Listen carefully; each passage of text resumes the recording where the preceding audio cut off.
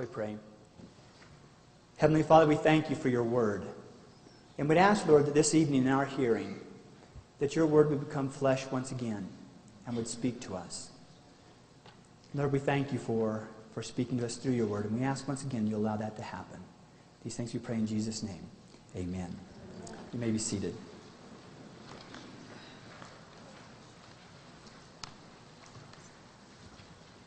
The passage that I'd like us to look at this evening is traditionally referred to as the Magnificat. This name is derived from the first word of Mary's song in the Latin translation, Magnificat anima mea Dominum.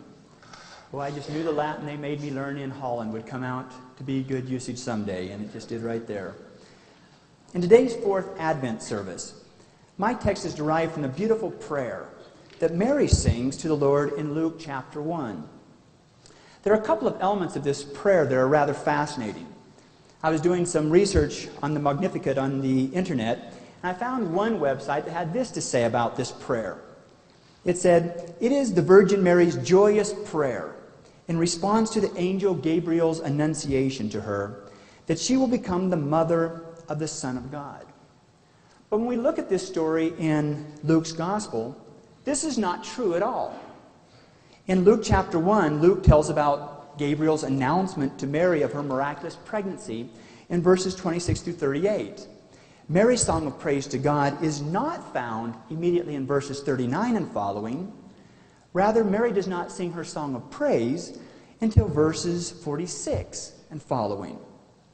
When we look at Mary's response to Gabriel's announcement, Luke tells us that her only words were these, "May it be to me as you said." Now, I'm not sure how you want to interpret these words of Mary, but personally, I do not find any joyous prayer or triumphant song in these words, "May it be to me as you said."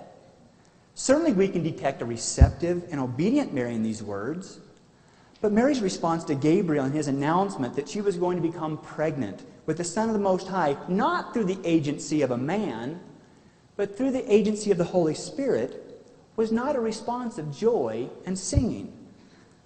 Despite the clear indication of Mary's acceptance and obedience to the messenger of God in her words, "May it be to me as you said," I think that Mary was troubled and terrified. The fact of the matter is that the young, unmarried virgin was pregnant. How do you explain this miracle to the smirking men and the gossiping women of the town square? How do you make your parents believe this explanation of the surprising pregnancy? In her troubled embarrassment, Mary quickly packs her things and hurries, Luke tells us, hurries to the hill country of Judea to visit her relative Elizabeth. The angel had told Mary that Elizabeth was also the recipient of a miraculous pregnancy. But as we compare these two pregnancies, we have to recognize that there is a significant difference between Elizabeth's miraculous pregnancy and Mary's miraculous pregnancy. You see, Elizabeth was experiencing a miraculous pregnancy while she was married. How would she react to the unmarried pregnancy of the teenaged Mary? Luke tells us about Elizabeth's reaction to Mary in verses 41 through 45. When Elizabeth heard Mary's voice, her unborn child leapt within her womb, and Elizabeth declared to the anxious Mary, "Blessed are you among women, and blessed is the child you will bear." It is in response to Elizabeth's blessing that Mary sings her prayer. Listen to her words of joy. My soul magnifies the Lord. My soul blesses my God and my Savior. My spirit rejoices in God, my Savior. My soul magnifies the Lord. Our theme for this fourth Advent service is magnifying the Lord. As we have just heard sung, Mary says, "My soul magnifies the Lord." Some translations read here, "My soul exalts the Lord," or "My soul glorifies the Lord." But when we look at the Greek text of this word, we find that the literal meaning of this word signifies the idea to make large, to make great, to magnify. Well, I've been intrigued by Mary's use of this word magnify in her song of praise to God. Why would Mary say that her heart or her soul magnifies the Lord? I think we can all understand that the gist of Mary's statement here is that she is exalting or glorifying the Lord. That is why the NIV and the NASB translations translate here the Greek word as exalt or glorify. And this is perfectly accurate. The rest of Mary's song demonstrates that she is singing a prayer that exalts and glorifies the Lord God. But why does she use the word magnify? I want us to think for a moment about this word magnify. We all know what it means to magnify something, don't we? I remember the first time my parents bought a magnifying glass for my brothers and me.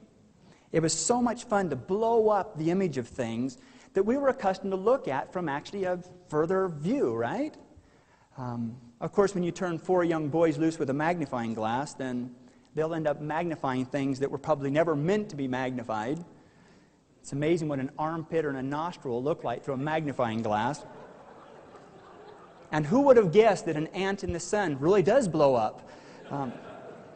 But the amazing thing is that when we magnify something, it takes on a shape and a form that's rather surprising. It is incredible to look at things not only from the perspective of a wide angle or a big view, but also from a blown-up, magnified view. As I've thought about Mary's prayer and her selection of the word magnify, I can't help but think that Mary had discovered one of the amazing truths about the way God does things.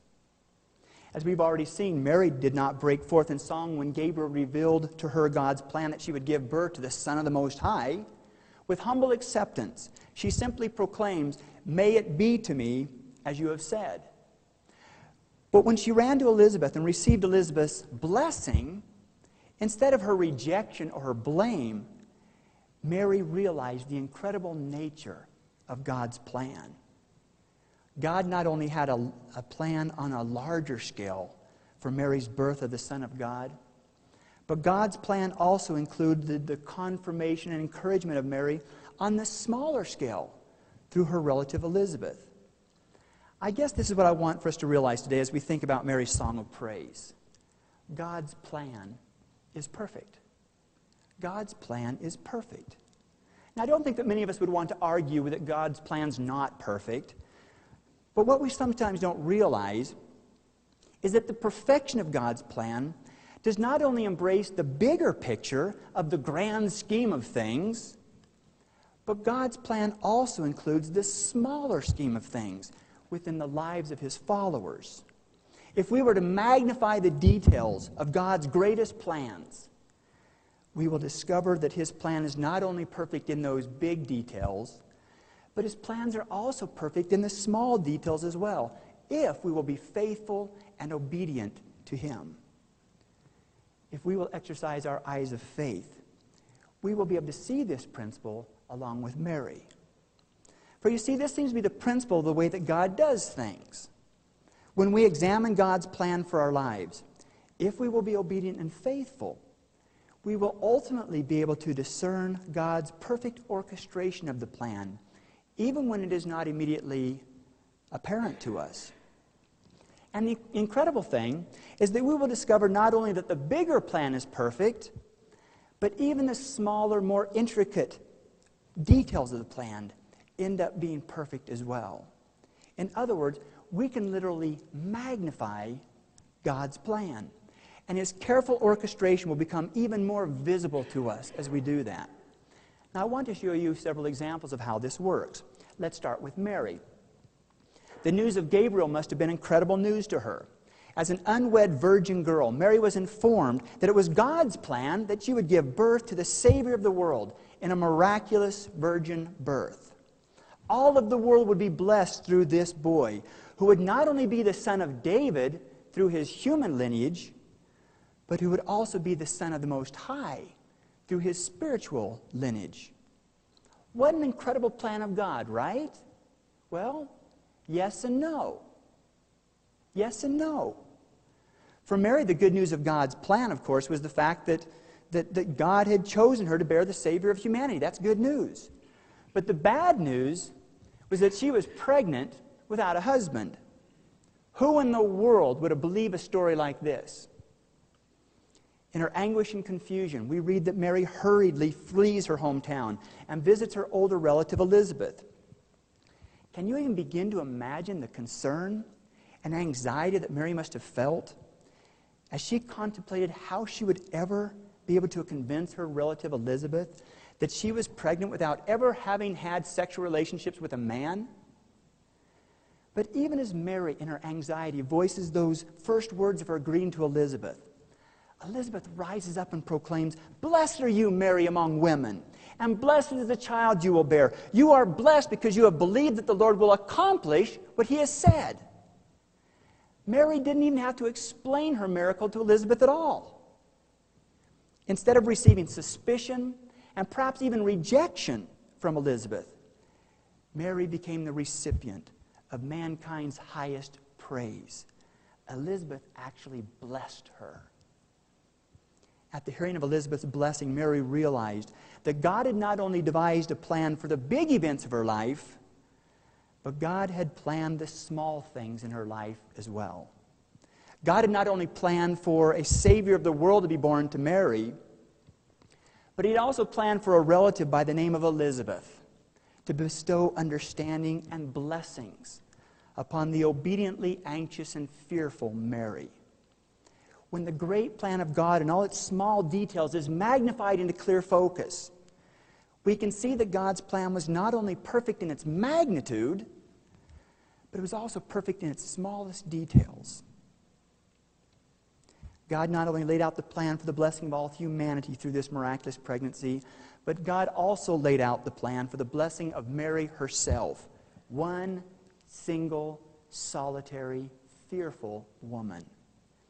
And so Mary burst out in song, "My soul magnifies the Lord, and my spirit rejoices in God my Savior." In her own life and situation, Mary discovered and realized that God doesn't only take care of the big details, but he also has a blessed plan for the smaller details of life as well. Praise God for his marvelous plan. My soul glorifies the Lord. Now, I suppose the reason why this is so noticeable to us is because we're not always so good at the laying out of our own plans, are we? Sometimes we'll have what seems to be such a great idea, but when we actually put that plan into action, all the details seem to scatter into complete disaster. Right? You've had that happen before, haven't you? Well, it reminds me of a story that I heard a couple of years ago, and maybe you've heard that story as well, but I'm going to share it with you anyway. There's a fellow from Michigan who bought a brand new $30,000 Jeep Grand Cherokee for Christmas. And of course, he went to show it to his buddies, and one of those male bonding rituals, 5 of them decided to take his new vehicle for a test drive on a duck hunting expedition. And so they loaded up the Jeep with the dog, the guns, the decoys, and they headed out to a nearby lake. Now, it was the dead of winter, and of course the lake was frozen. And so they needed to make a hole in the ice to create a natural landing area for the ducks and the decoys. Now, I understand it's fairly common practice in Michigan to drive your vehicle out onto a frozen lake, and it's also common, if slightly illegal, to make a hole in the ice using dynamite. Well, our 5 buddies didn't have anything to worry about on this count because one member of the party worked for a construction team, and he happened to have brought some dynamite along. You just never know when you can use a good stick of dynamite, right? Well, the stick had a short 20-second fuse, and so the group was all set up. Their shotguns were loaded with duck pellets, and they had their decoys, their warm clothes, their hunting dog. And of course, the first thing the group did was to consider how to safely dynamite a hole through the ice. Well, one of these rocket scientists pointed out that the dynamite should probably explode at a location far from where they are standing. And another one of these intellectual giants noted that the risk of slipping on the ice while running away from a burning fuse was probably something pretty dangerous. And so they eventually settled on what would seem to be a safe plan to light the fuse and throw the dynamite out onto the ice. Well, after a bit of contention over who had the best throwing arm, then the owner of this brand new Jeep eventually won the honor. And so once this was settled, he walked about 20 feet further out onto the ice, and he held the stick of dynamite at the ready while one of his companions lit the fuse. Well, as soon as the guy heard the fuse sizzle, then he throws this thing as far as he can out onto the ice, and he ran the other direction. Well, this is where the great plan of these 5 geniuses began to run amok. Remember a minute ago when I mentioned the vehicle, the decoys, the guns, and the dog?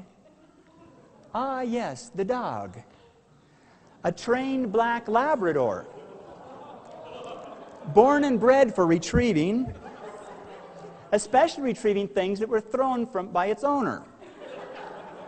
Well, as soon as the stick left the man's hand, the dog sprinted across the ice, obsessively intent on wrapping his jaws around this enticing stick-shaped object.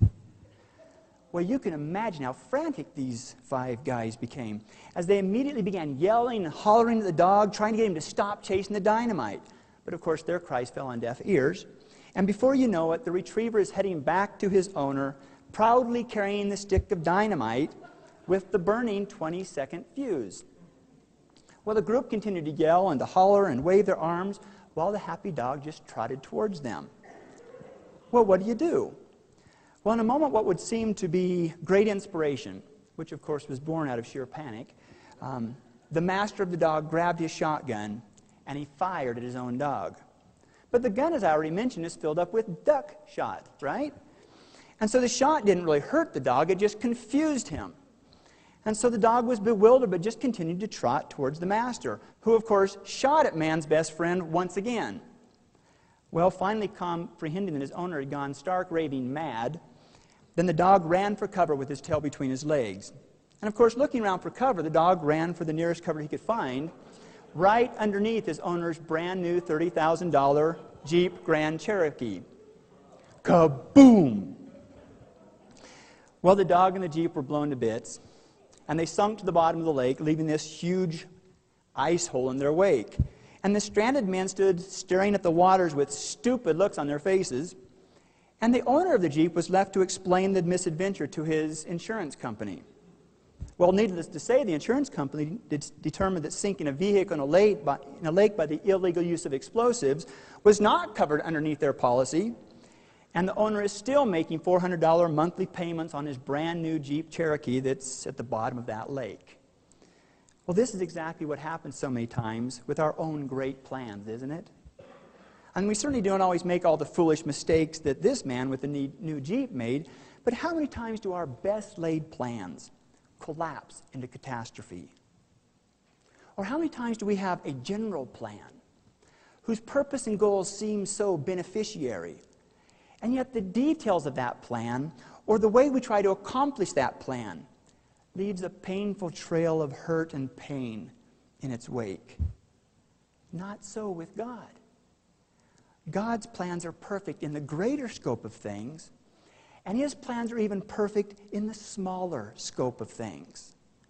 You see, God's plan with Mary's miraculous pregnancy didn't only take all the people of the world into account so that all the nations could be blessed, but God's plan even took into account the obedient but frightened girl Mary. And Mary was blessed as well. Perhaps Mary realized this truth about God's plan.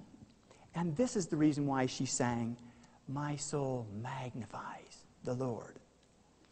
Even when God's plans are magnified down to their tiniest elements, His plans are proven to be beautiful and perfect. But you know what's really exciting about this characteristic of God's plan? The exciting thing is that with eyes of faith, we can see this same truth all throughout the story of Jesus. When we magnify the plan of God so that the smallest details become visible, we can still see the intricate planning of God at work. Let me give you some examples. At the birth of His only begotten Son, God proclaimed the good news of the Savior's birth through the singing of an angel choir. These angels sang, "Glory to God in the highest, and peace on earth to the people on whom God's favor rests. The angels proclaimed in song the great plan of God to bring salvation and a Savior to the entire world. But this plan also encompassed and included the great joy and salvation of a handful of shepherds who had been living out in the fields nearby, keeping watch over their flocks at night. God's big plan was to bring the news of a Savior, which was good news of great joy for all the people. But the same plan encompassed even a handful of lowly shepherds to whom the angel declared, "For today in the city of David, a Savior has been born to you. To you a Savior has been born." God's plan is not only perfect within the bigger picture of things, but it's also perfect in the smallest details. My soul magnifies the Lord. We find the same principle at work in Jesus' life.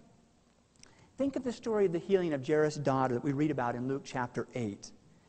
You remember, Jairus was the ruler of the synagogue. He must have been well known, a very recognizable man within his community.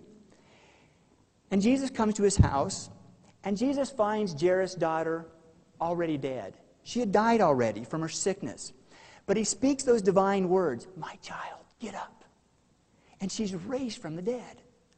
I mean, this story reveals this incredibly wonderful story and plan of God's power and victory over death.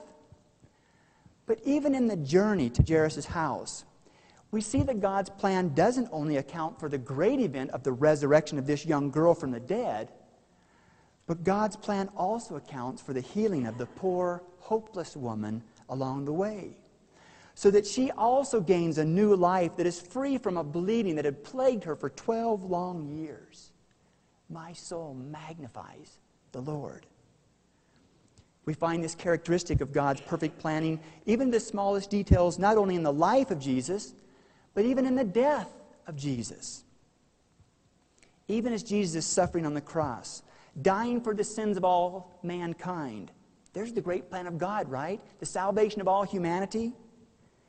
Even then, Luke tells us that Jesus looks to the repentant criminal at his side and says, "I tell you the truth, today you will be with me in paradise." God's plan didn't only take into account the salvation of all repentant and believing men and women of the world, but his plan also took into account the salvation of one murderous, undeserving, yet repentant criminal on a cross next to Jesus. My soul magnifies the Lord. The pages of the Bible are filled with stories that demonstrate the perfection of God's plan, both in the large scope of things and also in the smallest scope of things. But this isn't only true of stories of the Bible. This is true of God's plan for our lives too. When I was finishing up my doctoral dissertation at the University of Leiden in Holland, then I was invited to teach for a year at the European Nazarene Bible College, which is located literally right on the border between Germany and Switzerland. Now, for me personally, this was a wonderful opportunity. Not only would this opportunity provide me with much-needed teaching experience, but it would also provide me with an inroad into Nazarene higher education. And so as my wife Meek and I prayed about this, the Lord seemed to confirm to us that this is what He wanted us to do. This plan of God seemed to fit so perfectly for me and for my desire to teach one of our Nazarene colleges. But there was a problem. My wife and I have 4 children, and they were rather young children at this time. We had lived in Holland with our children for 9 years at this time, and although we were planning to return to the United States after I finished the year at the Nazarene Bible College there, our children couldn't read, write, or even hardly speak English at all. How could we take them to a small village in Switzerland and have them be enrolled in Swiss German schools? You see, I speak German, but I don't speak Swiss German. It's completely different.